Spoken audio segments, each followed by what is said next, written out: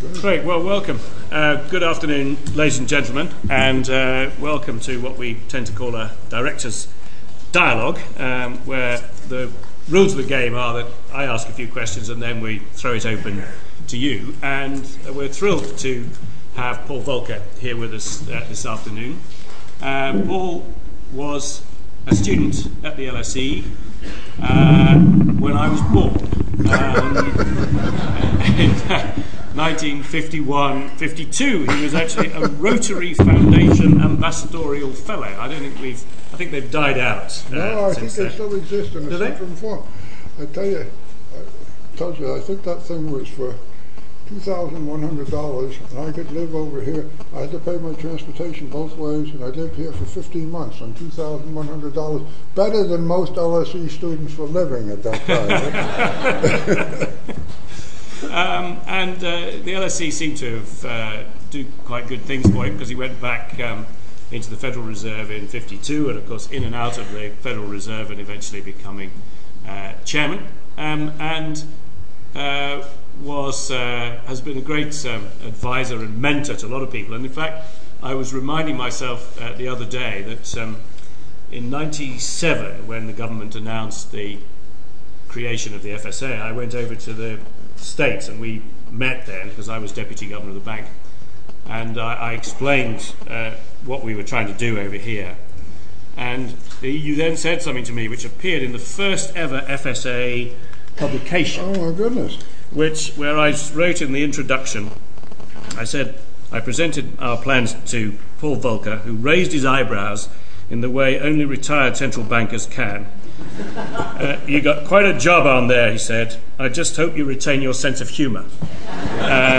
Well, it was good advice. Actually, I didn't always retain my sense of humour through all the years at the FSA, but Paul has always been a great advisor and mentor to me over many years, and we're delighted to have him here. And of course, at the moment, he sits here with, on his hat, the chairmanship of the Economic Recovery Board. And so perhaps we might start, Paul, with whether you're doing any kind of a good job on that. In other words, have we got an economic recovery really underway, to use Larry Summers' phrase? Have you reached escape velocity? I don't know about escape velocity. Sometimes I think I ought to have an escape velocity from the Economic Recovery Board, but that's a different thing. The economy is actually doing a little better than I would have suspected. I wouldn't suspect it very much. That we've had a very deep recession. That's no news. We have a very big adjustment problem we have to make. We, in recent years, been consuming far too much, investing too little, too few exports.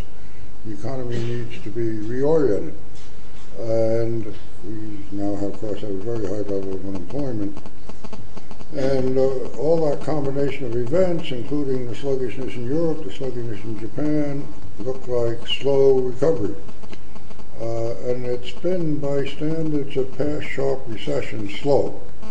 We haven't had succession of 6, 7, 8% quarterly rates of growth, as you sometimes have come out of a recession. But we have had, I guess, one 5% quarter, if I remember correctly, and a few 3% quarters.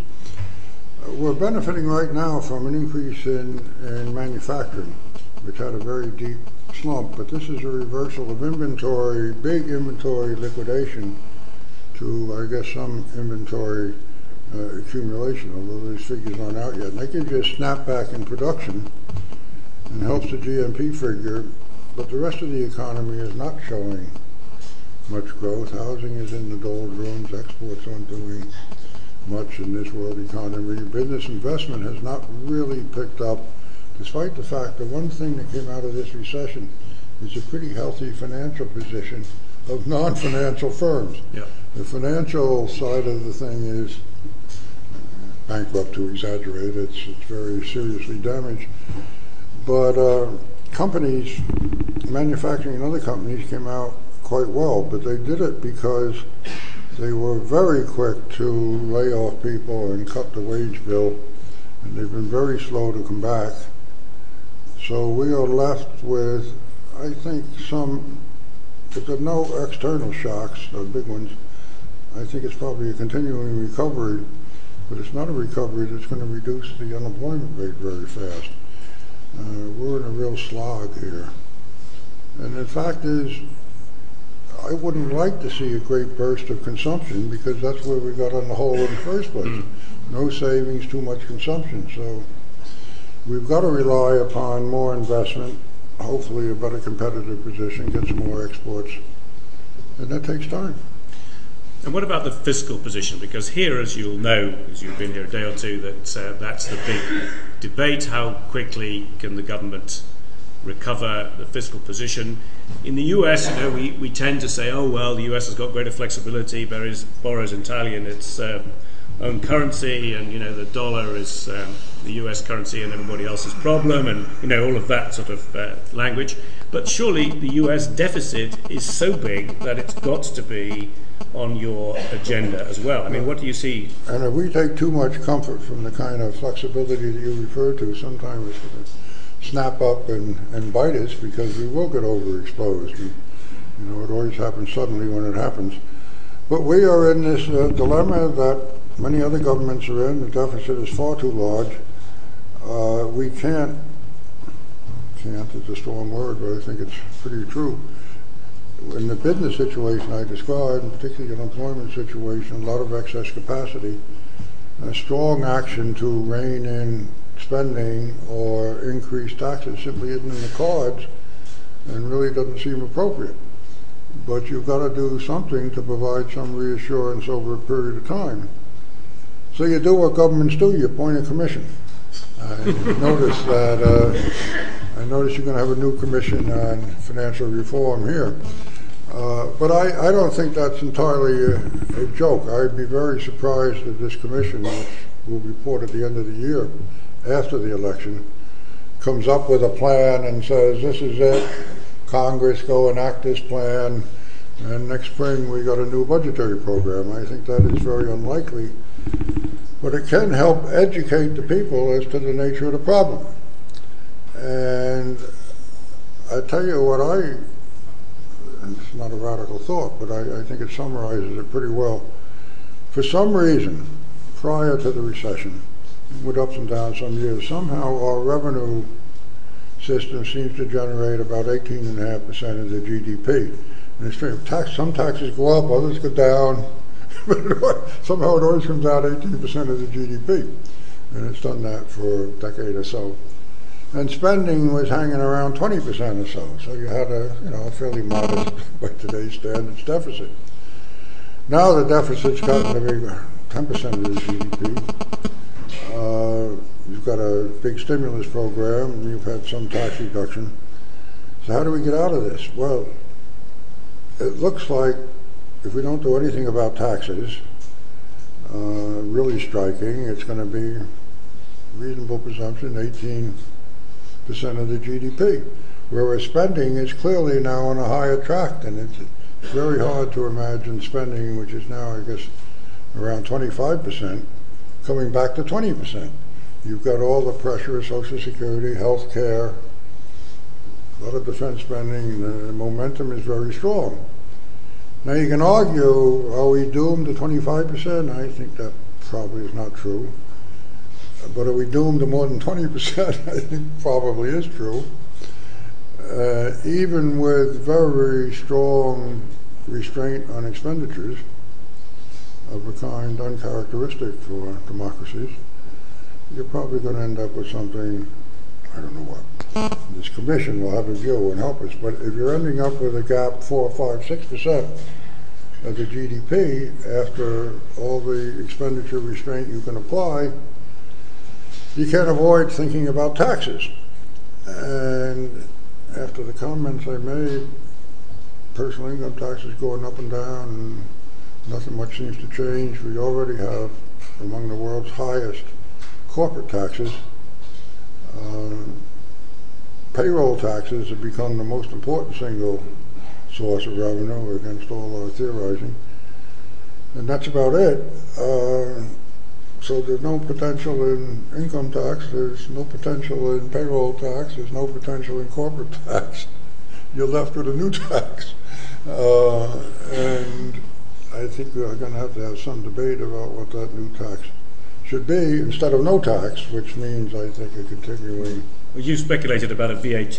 Well, I speculated about a VAT in the context of saying, yeah, we got to have some new tax. What are the alternatives? I think you could argue that a carbon tax, pretty stiff carbon tax, would be a good idea for obvious environmental reasons. You could argue a pretty stiff energy tax would be a good idea, given our great longing for energy independence. And you are left, what about a VAT, which has been historically poison in the United States, but the rest of the world has it, and the rest of the developed world has it. Very popular here. So there we are. Will we really face up to a new tax? And I think it'll be interesting what this commission says. I don't see how we can avoid a debate about it. Can I just turn to Europe for a moment? One thing that's been slightly surprising to some of us is the President has been clearly quite engaged in what's been going on in Europe. He's been calling up European leaders to encourage them to agree a deal. We got a president, whatever else you think of him, he's engaged in a lot of things, I tell you. But I mean, is this seen, the travails of the euro, seen from the US, how does that look? I mean, does it look as if what has been done over the weekend has been enough to stabilise the situation?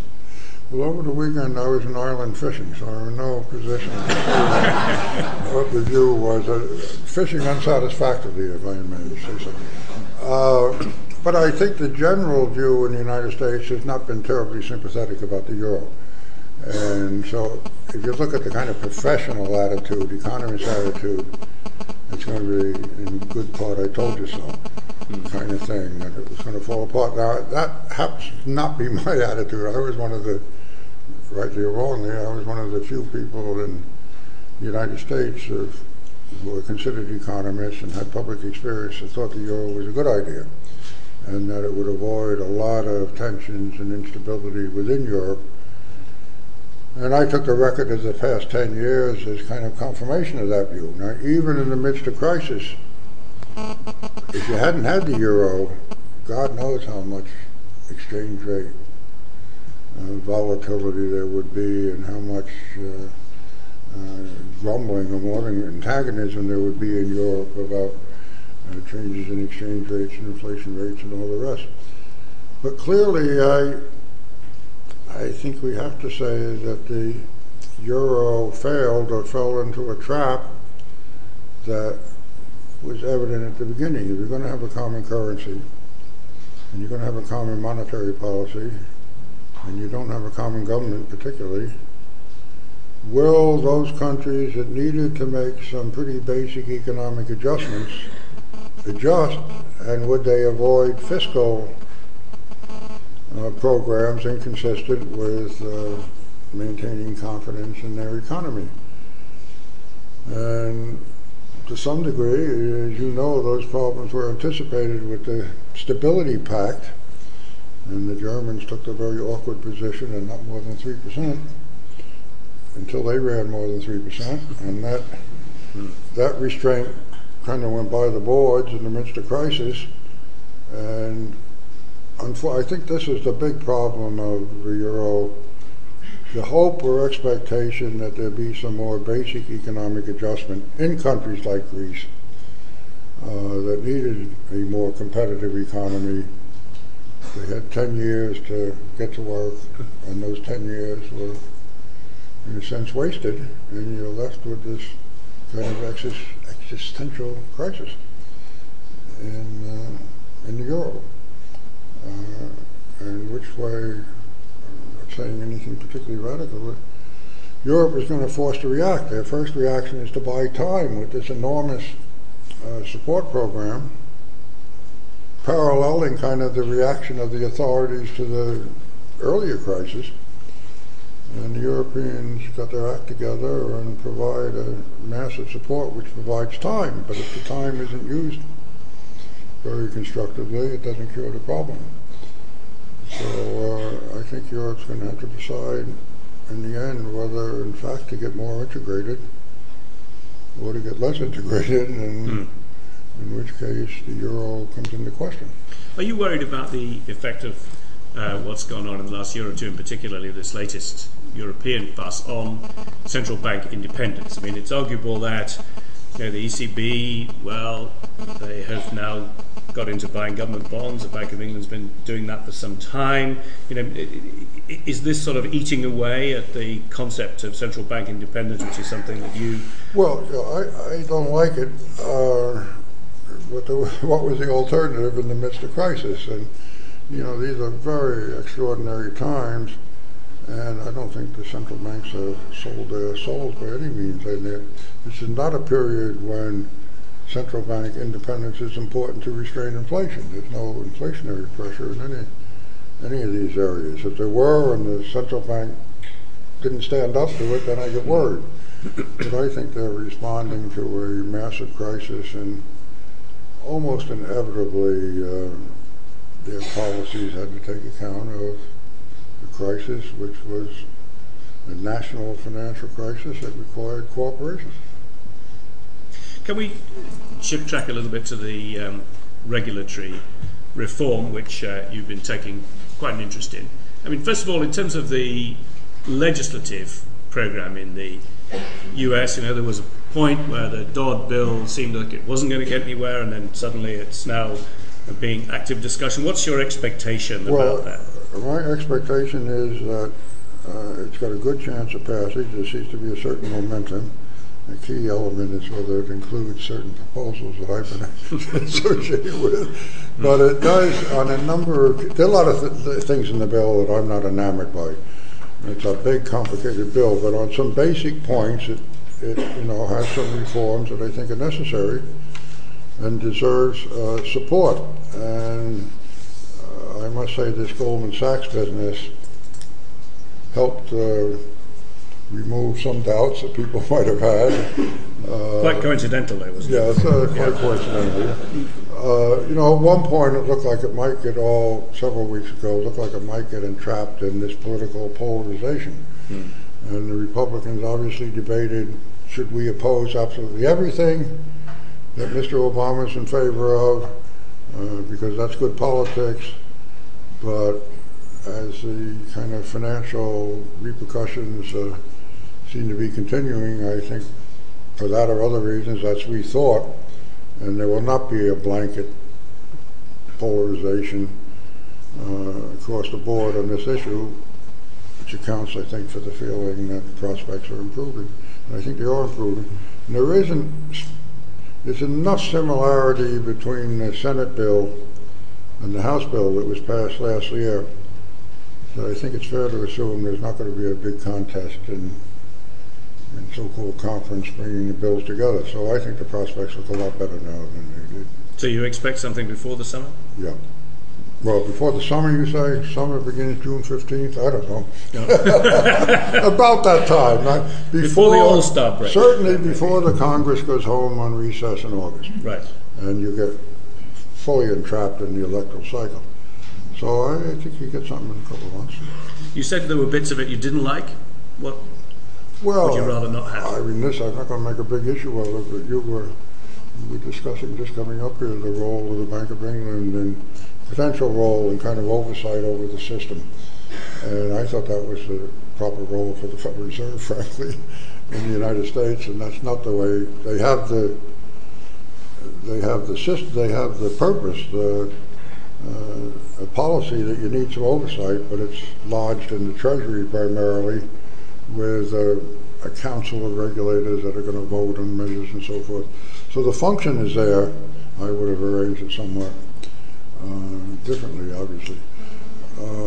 There are not much in the bill done about credit rating agencies or other lapses. The whole organization of the regulatory apparatus I would do somewhat differently, but I'm not going to quibble about every issue in the bill.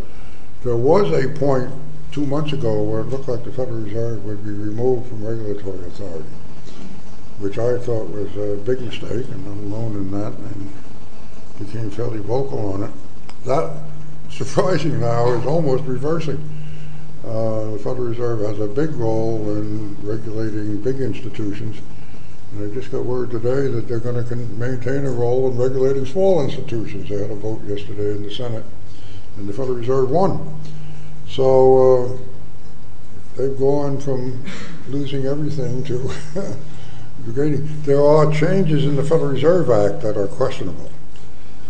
How the presidents of the Federal Reserve Act are elected or appointed. This little quirk where they're going to give the president the appointment of the Federal Reserve Bank of New York, which doesn't fit quite neatly in the Federal Reserve context. But I'm sure that, look, the bill is only 1,300 pages long. And I've examined maybe 20. So, well, let's talk about one you presumably have examined, and that's Section 619. No, Section 619. You know the section number better than I do, but I can imagine what you're Well, it was. That's the one. I mean, originally it may have changed number, but these things happen to from time to time. But this is the one which instructs the new Financial Stability Oversight Council to issue rules that prohibit proprietary trading by an insured depository institution, a company that controls an insured depository institution or is treated as a bank holding company. And that's also says you can't do proprietary trading unless it's market making or on behalf of a customer. You can't sponsor or invest in it. This is your rule. That's it. Is that? Do you think that's going to go through as you hatched it? Well, it's being debated today, so I will hold my breath a little bit on it. But I think the prospects are pretty good. There are little modifications that don't affect the essence of the thing. I could go into those, but I don't think it's necessary. But let me give you the rationale for this, because I think it's misunderstood often in the United States, and certainly in the press I see here. It's kind of viewed as, okay, these proprietary activities are risky, and they present a big risk to the banking system, therefore they ought to be prohibited. Well, they are risky, but in fact the biggest risk that banks take, in my experience in the future, are making loans. These are not the most risky things they do under some kind of reasonable control. But that comes back to the whole regulatory philosophy. What is the big problem that's emerged, arguably before the crisis, but has been enormously reinforced by the reaction to the crisis? You had a big crisis that affected non-banks as much, or maybe more than banks. Governmental response was to pour trillions of dollars into the system to protect the system, protecting the big insurance company, protecting investment banks, protecting commercial banks too, but protecting all sorts of institutions. Now, what are the implications of that for the future? Are we protecting banks, not just banks, institutions too big to fail? Are we committed to that in the future? Will that control people's expectations and behavior, leaving you with this enormous problem of so-called moral hazard? I think it's a real problem. We do nothing, that expectation remains. We're headed for a bigger crisis down the road, not too far down the road, because if creditors feel protected, if management feels protected, stockholders feel protected, why not take big risks when we get richly rewarded from these risks with huge bonuses and stock options and all the rest? But this is kind of the central problem that we're all grappling with. So how do we inject some risk into the systems? Some risk that the government won't come riding to the rescue. There's fairly common view around the world, and this should be done consistently around the world, for something that in this bill is called a resolution authority. In this case, some agency, in our case it would be the FDIC, could intervene in a failing financial institution, take it over promptly, under certain procedures that could be triggered very quickly, deal with the immediate financial needs of the institution and paying its workers or paying off obligations coming due literally the next day or the following day, but with the sole purpose and the legislative command to liquidate that institution. The idea is once it gets into the grasp of the resolution authority, it is gone as an institution. Now, pieces of it might be sold and merged, but the stockholders are gone, the management is gone, and creditors are at risk, depending upon, at the end of the day, how many assets there are to deal with the creditors. That's quite a different expectation than so-called bailout. Yeah. And particularly in this last incident where people were getting so nervous that virtually no creditor lost any money except in Lehman, which was deemed a bad experiment. Stockholders were even protected to some extent, and not many managements were changed. So that all falls into this context of a bailout and bad expectations. Can we change that expectation? Well, that's the effort here. Now, what we have then, in the future, we have a set of institutions called commercial banks that historically have been protected. And nobody's talking about removing the Federal Reserve or any central bank as lender of last resort. Nobody's talking about eliminating deposit insurance in the United States or in other countries.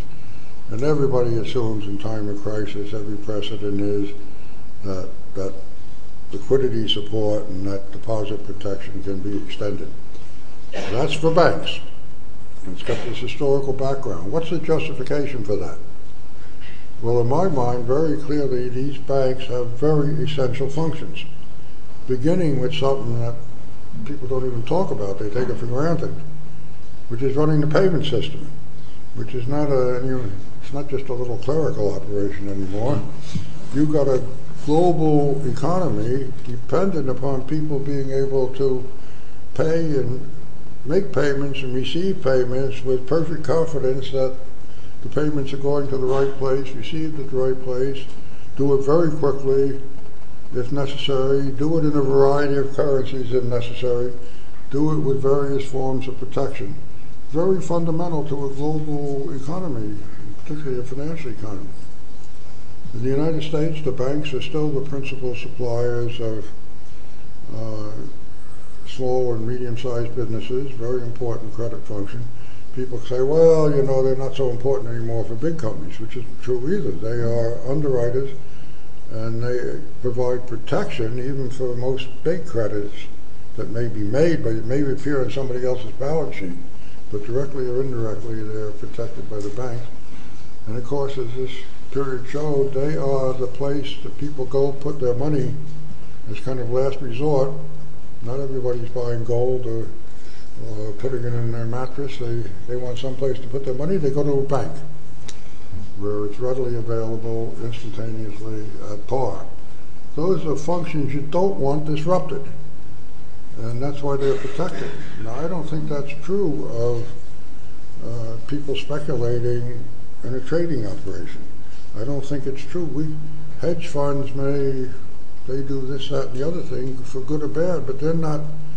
If all the hedge funds disappeared tomorrow, it's not going to cripple the economy. If the equity funds disappeared tomorrow, you'd have to find other channels for providing credit, but the economy isn't going to come to a stumbling halt. And they all have their own risks. They all have tremendous conflicts of interest when put in a bank. And there's a big cultural problem here that some bankers are much more eloquent than I, that you mix the trading speculative culture of a trading organization with the more conservative normal tradition of a commercial bank, you have a mess. You've got an institution, the proverbial institution made by blind men that end up with a combination of a camel and an elephant or something. And that's been very destructive. But there are some people who say that that's a particular US phenomenon. I mean, if you look at the European view, Hans-Werner Sinn, for example, he said this would mean a destruction of the European banking world. Well, of course, that's baloney, if I may say so. Who said that? Sinn. He was a German economist, Hans-Werner Sinn. German what? Economist. There is such a thing as a German economist. It's not an oxymoron. Oh, a German economist. Okay, and a German economist says it's the end of the world. Yeah, he says it's the end of the European banking world, and indeed even argued that it's more or less deliberate. This is the US actually administering this rule in order to break up European banks who are the competitors of your institutions. Is that what you're engaged in? Yeah, well, this is all a hidden plot, which I've only revealed to the small, intimate group. But it's a plot to destroy the European banking system and to retain the dominance of the United States in the dollar. That's, now that you've revealed the real motivation here.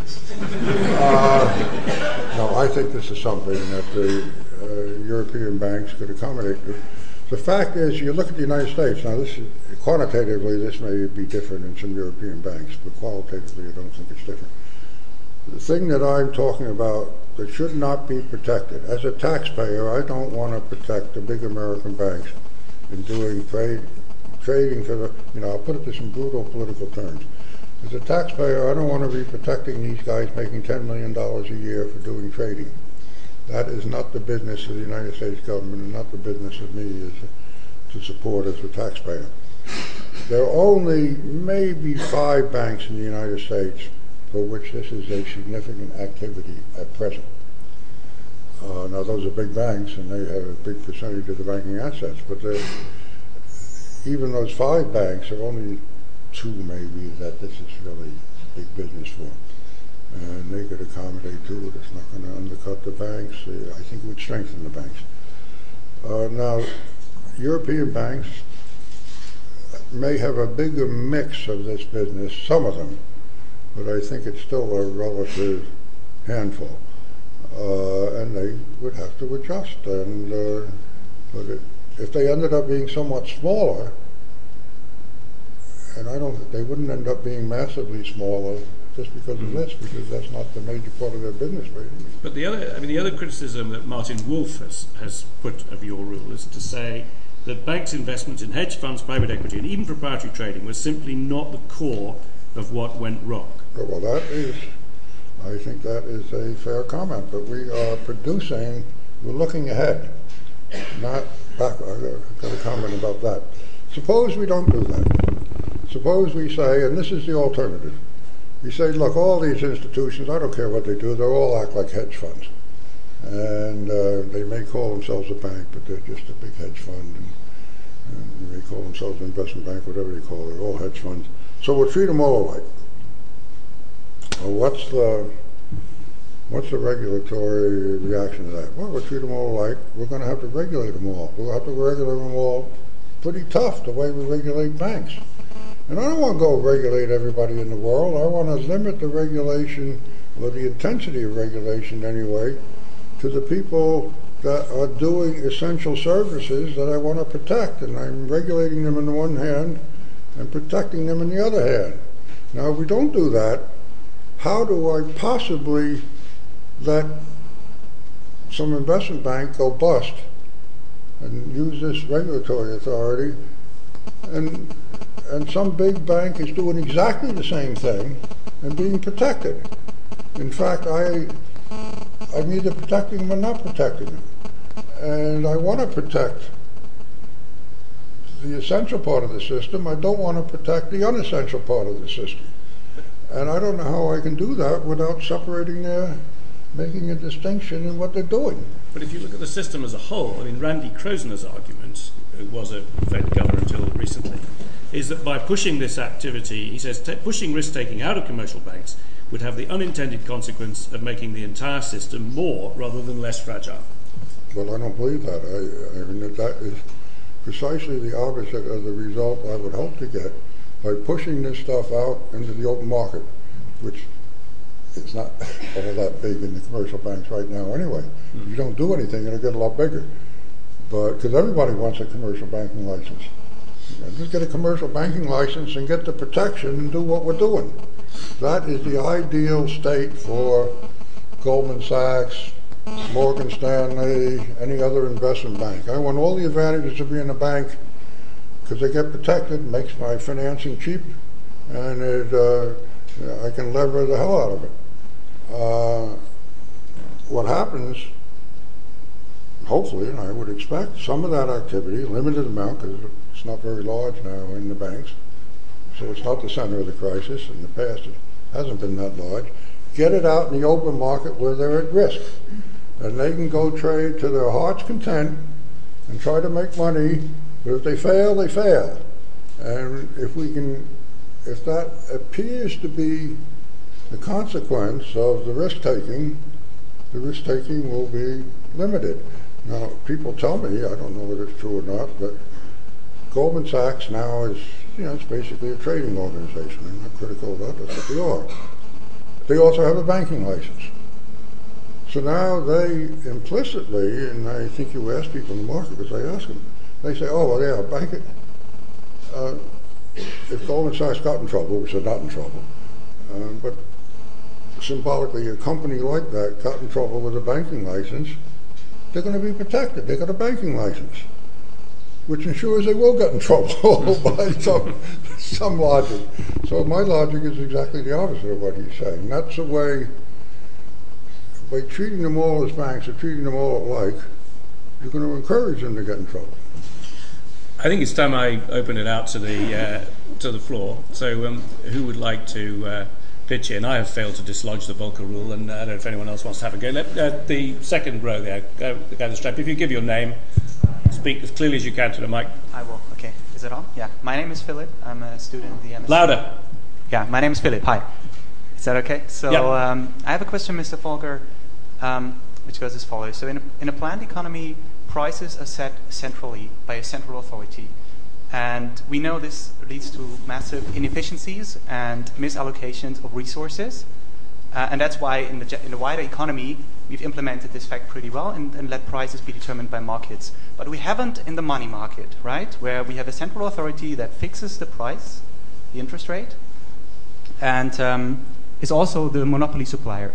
So, and there we go, we see misallocations and based inefficiencies into US subprime housing, into the financial sector, and so on and so on. So my question is, and especially so if the monopoly supplier, the central bank, is also not really independent of the government, as you just discussed. So my question is, do we need another mechanism than we have at the moment for money allocation? Do we need a free banking system, for example? So is not the regulatory issues, is it not... is it maybe not enough? Is it not the real problem? Shouldn't we? Free banking?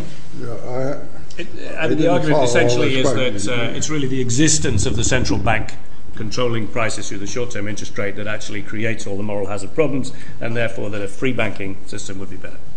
Well, you can argue that. I understand. It's kind of I'm arguing for a free non-bank banking system, but an unfree banking system. But you go back into the 19th century, the United States had a free banking system, and it turned out to be very unstable. The argument was that free banking was great for a growing economy with a frontier and poor people moving out, making a life for themselves, wanted easy access to credit, so create a bank.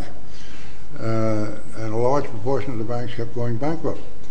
And it may have been a good idea in a frontier society, but people thought it was not such a great idea in an industrial society. And so we gave up on the free banking notion. And I myself am a product of my time. I don't think free banking will do the job. These institutions may be too big, but you do need some big institutions of international scope and all kinds of technical capacity that I think a purely free banking system wouldn't produce. Guy, about 5 rows up, black jacket. Yeah, got you. Is it on? Can you hear? Hi, my name is Peter Chawla. I work with the Bretton Woods Project. We're an NGO here in London. I'm interested in your views on some of the global macroeconomic issues that are facing the world right now. We have a lot of global imbalances, which have been clearly very controversial in the U.S. right now between the U.S. and China and the fixed exchange rate.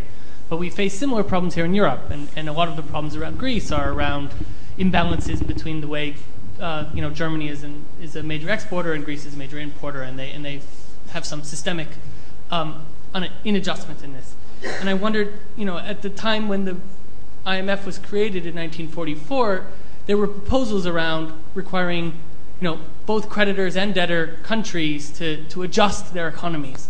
And those proposals didn't win out on the day, largely because of the opinion of the United States. Is it time to readdress some of that, to look at some of the problems around China and the exchange rate, and as well as around Germany and Greece and the problems we face inside a regional fixed exchange rate system? Thanks. I'm not sure I understood all of that. My hearing is not what it once was, but I think I get the gist of it. That we've got big imbalances. They seem to run on for too long. The adjustments aren't made. What's the matter with the international monetary system? I'm afraid that question is getting raised with more intensity now, given what has happened. U.S.-China is one example, but what's happened within Europe is another example, and you can find lots of others. I'm going to make a self-serving statement. We are getting a little interest in reform of the international monetary system after a long period when I think people were not much interested.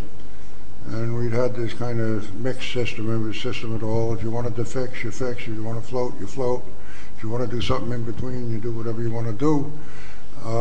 But you don't get much adjustment.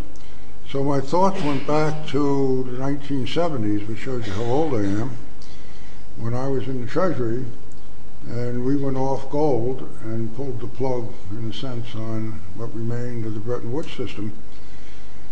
But everybody then wanted to reform the system, and we had a pretty intensive international effort in the so-called C20.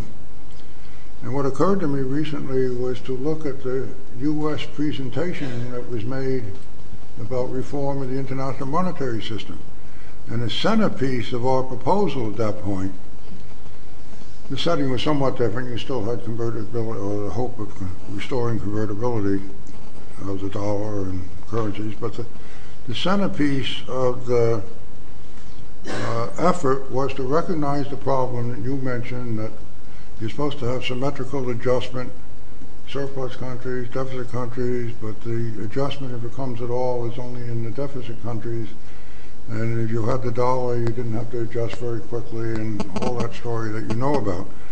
This proposal said, let's use reserve indicators as a signal and as a discipline for adjustment in both sides.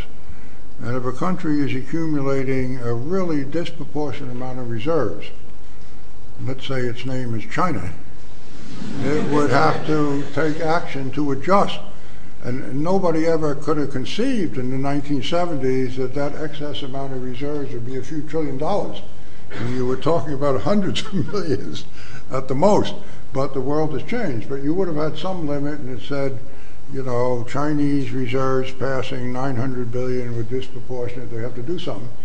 And arguably you would say U.S. liabilities, a minus reserve, had passed $1 trillion or two, and the United States ought to be asked to do something if that was really disproportionate.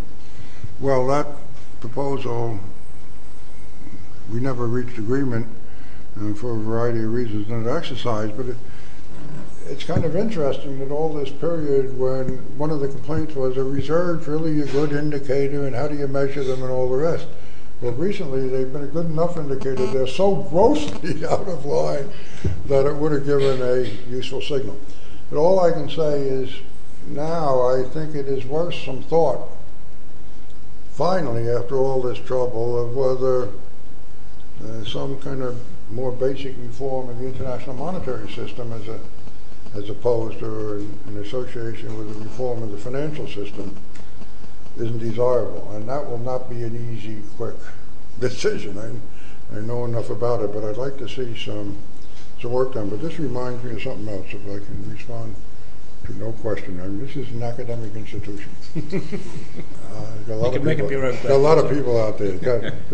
You got a lot of potential PhDs out there on finance. And I've got an assignment for you.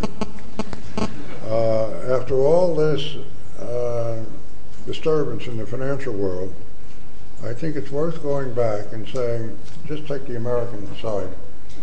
You have this immense wealth being generated in the financial system. Immense wealth being generated for people participating, and the profits of financial firms in the United States prior to the crisis reached for several years 35 to 40% of all the profits in the United States. And it kind of seems instinctively something the matter. How can, in the great large economy of the United States, the financial world, relatively small in employment, account for so much of the profits? And in fact, during this 10-year period, average income in the average American didn't go up at all. And income in the financial world was going up tremendously. So the assignment I have for any budding PhD student looking for a PhD subject is a careful examination. You can use all the fancy mathematics you want, or not, to examine whether there's any real value added in what was going on in the financial world in the last 10 years. I mean, I listened to some of these people and they said, my God, if we don't have credit default swaps, the economy needs it. I mean, how can the economy function without all these derivatives? And I say, you know, I lived in a day before the credit default swap was invented, and somehow the economy survived. It survived without CDOs. Can you imagine that? Without you had CDO squared, sure. And the CDO squares and the 16 tranches in the CDO squared. You know, is all that stuff really adding to the well-being of the economy? I think it's a serious question that economists are just beginning to look at. And if you look at the gross figures, you look at the growth of the economy, if you look at the growth of productivity, I don't detect any difference in the years of financial engineering and in the years before financial engineering. If anything, it's slower now, but there may be other factors at work. But now we had a question. Yeah, there was a woman in the third row you had, yeah. No, sorry, it wasn't you, it was you. Okay, right. Hi, Natasha Brereton from Dow Jones. Mr. Volcker, you said earlier that you thought the Eurozone would have to become either more or less integrated, and I was just wondering what direction you would recommend it to go in. Also, on the UK, you've probably heard that the new government is setting up a committee to look into the possibility of splitting up banks, and I was just wondering if you'd have any particular advice for them. Yeah, the first question was, you said that Europe needed to go in the direction of more integration or less. Which would you actually prefer? And the second, do you have any advice to the government on the Commission in looking into splitting up banks here? No, obviously, on the question about the euro, it's a European question. I'm not entitled, sitting in New York or sitting in the United States, to tell the Europeans how they want to run the continent of Europe. I think this is a big question. I guess I said initially I thought the euro was a good idea. I thought it was a good idea economically, but of course the force of the euro in the beginning was a political force. That Mr. Kohl and Mr. Mitterrand really wanted to seal Germany and France and go back to World War II and World War I and all the rest. But Europe is kind of caught, it seems to me, between the desire of every country to remain independent and sovereign. Their sovereignty is already reduced by some areas of the European Union. In this part of the European Union, that is the euro area, the restrictions on sovereignty are even greater. But to put it simply, can you have a common monetary policy, a common currency without a common government, to put it most broadly? And they like the common currency and they like the common monetary policy, but they don't like the common government. But I really don't think I know kind of emotionally what I'd like to see, but it's none of my business in some sense. It's probably good for the dollar if it broke up, but I'm not going to advocate that. On this commission, you got a new government here, and I would think it would only take them maybe a week or two to decide that the kind of reform we're looking at in the United States was just what the UK wanted. But that hope is likely to be dashed. And they haven't asked you to chair the commission yet. No, they haven't asked me to chair the commission. So I think they take a little time to have a commission, look at it. But I do think, what I really hope is, for a variety of reasons, the United States has not been in the forefront of the reform internationally. We've got a new government. Part of the problem is these terrible political problems in the United States. I pardon my emotion on this particular subject, but I used to be Undersecretary of the Treasury. And in those days, we only had 2 undersecretaries, and I was in charge of all the financial side, domestic and international. Now we've got, I don't know, we've got spots for 6 or 7 undersecretaries. But the 2 undersecretaries that count for international and domestic finance, which Linda one had when I had it, both positions have been vacant for 15 months after the election, which is a reflection of our inability of our government to function. And you might say, who cares whether an undersecretary here or there is not appointed?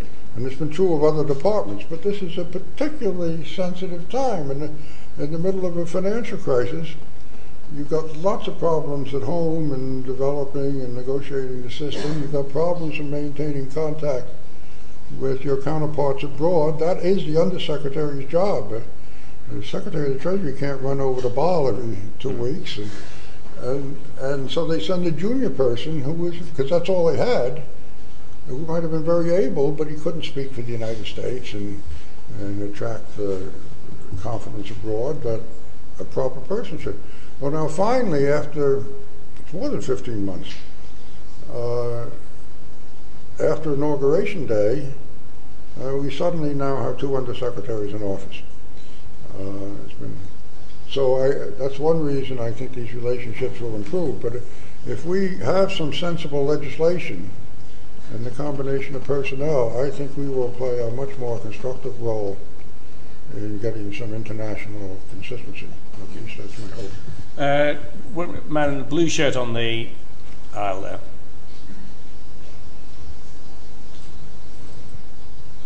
Hi, my name is Jan. I'm a former student here at the LSE. Going back to Howard's favorite topic, which is to be your Volcker rule, even if you put aside the theoretical question of whether we should have prop trading in banks or we shouldn't have it, do you think it's actually possible to split it out and say what is prop trading and what isn't? Because if you look at complex institutions such as the big commercial banks, both in Europe and in the US, it's actually very hard to say which banks are mostly proprietary and which are market making. So how would you go about actually saying this trade is a proprietary trade and as such, it should not sit on the bank's balance sheet, and which trade is because we are executing for a client? Because it might be very easy to say in something simple like stock trading, it's much more difficult in a complex derivatives book. Thanks very much. Yeah. How do you define prop trading? How do you determine what's held in relation to client activity and what is held from a proprietary point of view, particularly in derivatives books? Well, I have to tell you that that is a question I get all the time. But when you ask a banker, he knows the difference between a proprietary trade and a customer-related trade. They may not want to admit it in every particular instance. But to be practical about it, banks, a few banks have had actually an arrangement that there's no doubt about it. They say, this is our proper proprietary trading desk. It should be removed from the rest of the bank, whether you can or not. They are on 23rd Street with a lock on the door. They are proprietary traders interested in speculating for the benefit of the bank making profit. Those things existed. I think they don't exist anymore because they could see the kind of handwriting coming on the wall. So that's easy. It doesn't have to be, I took an extreme case. It might be a quarter in the ordinary trading room, but it is the prop desk. You're not going to have prop desks under this rule, and they kind of accept that. Or a hedge fund is a hedge fund, an equity fund is a hedge fund. They got a legal, they got general partners, limited partners. General partner runs it. General partner puts in some money. Limited partners. It's a defined organizational pattern. It's the bill passed in its raw form. It's bye-bye. And there aren't very many of them. So this is not, there are some, and 2 or 3 of them are pretty big. But it's not There are 8,000 banks in the United States, and maybe 10 have a hedge fund. Now, the problem comes on, you say, okay, you can respond to customers trading. In that respect, you can make a market. You may have to hold some inventory to facilitate that. You may sometimes get caught short for a while. It's all true. And it's a very profitable activity now when the spreads are so wide. Even it's a legitimate profitable business, so to speak, a non-speculative profitable business. But there are telltale signs if this is being used as a disguise for what in practice are proprietary trades. Is it a very big activity relative to the size of the bank and the size of their customer base? Particularly, does it show a lot of volatility day by day in results, which suggests there's quite a lot of position taking, unhedged position taking. If you're doing proprietary trading, you probably don't hedge your position because you want to make money. If you're suspicious enough, you'll look at it. And I think virtually everybody I talk to with experience in this area says if you look closely, if you're sitting behind a trader and following his work, you know when he's taking a position in the market, and you know when he's simply responding to a customer inquiry. Now, is that perfect? No, but it's good enough.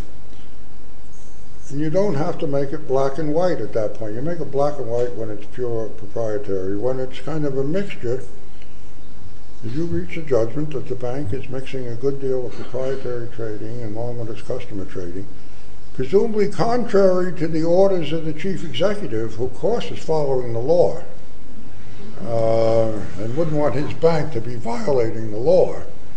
So he certainly has instructions to his traders not to do proprietary trading. But let's imagine that there was some mixture arising. I think it's reasonable to say that the regulator, and certainly this is possible under the law, the regulator says, look, in your particular case, you're going to get a special reserve requirement, a special capital requirement, because we think that you are engaging in trading activity in a volume and a character that raises question about its proprietary character. And frankly, most banks I talk to say, I understand that, and that is the way to handle the problem. Now, we may have a big difference of opinion when push comes to shove about what that capital requirement should be. But this, in fact, is not inconsistent with the conversations going on in Basel that talk in general about a higher capital requirement for trading, whatever the trading is. Now, what I'm saying is something a little different. You may have a little bit higher capital requirement for trading in general. But I'm talking about what could become a punitive capital requirement if it appears that they're really doing proprietary trading in the guise of customer business. I'm going to take one last question. Yeah, your hand. There's a check. Yeah, with a sort of orange tie. Not quite sure what it is. Looks a bit of a sort of Lib Dem type tie. Thank you very much. I was working for that. Victor Hagani. Question, inflation. I'd really like to know what you think we have to look forward to potentially in long-term inflation. When you were talking about the different taxes, one of the things that you didn't mention is that inflation also really could potentially help in terms of balancing the fiscal positions. It's sort of a stealth tax, which perhaps makes it a lot more palatable. So, we have a lot to be thankful to you for in terms of beating the back of inflation. And I just felt that before today was out, that to not ask you about inflation would be a tremendous miss on the part of the audience. Thanks. Well, I got asked a question like this last night in a somewhat smaller group.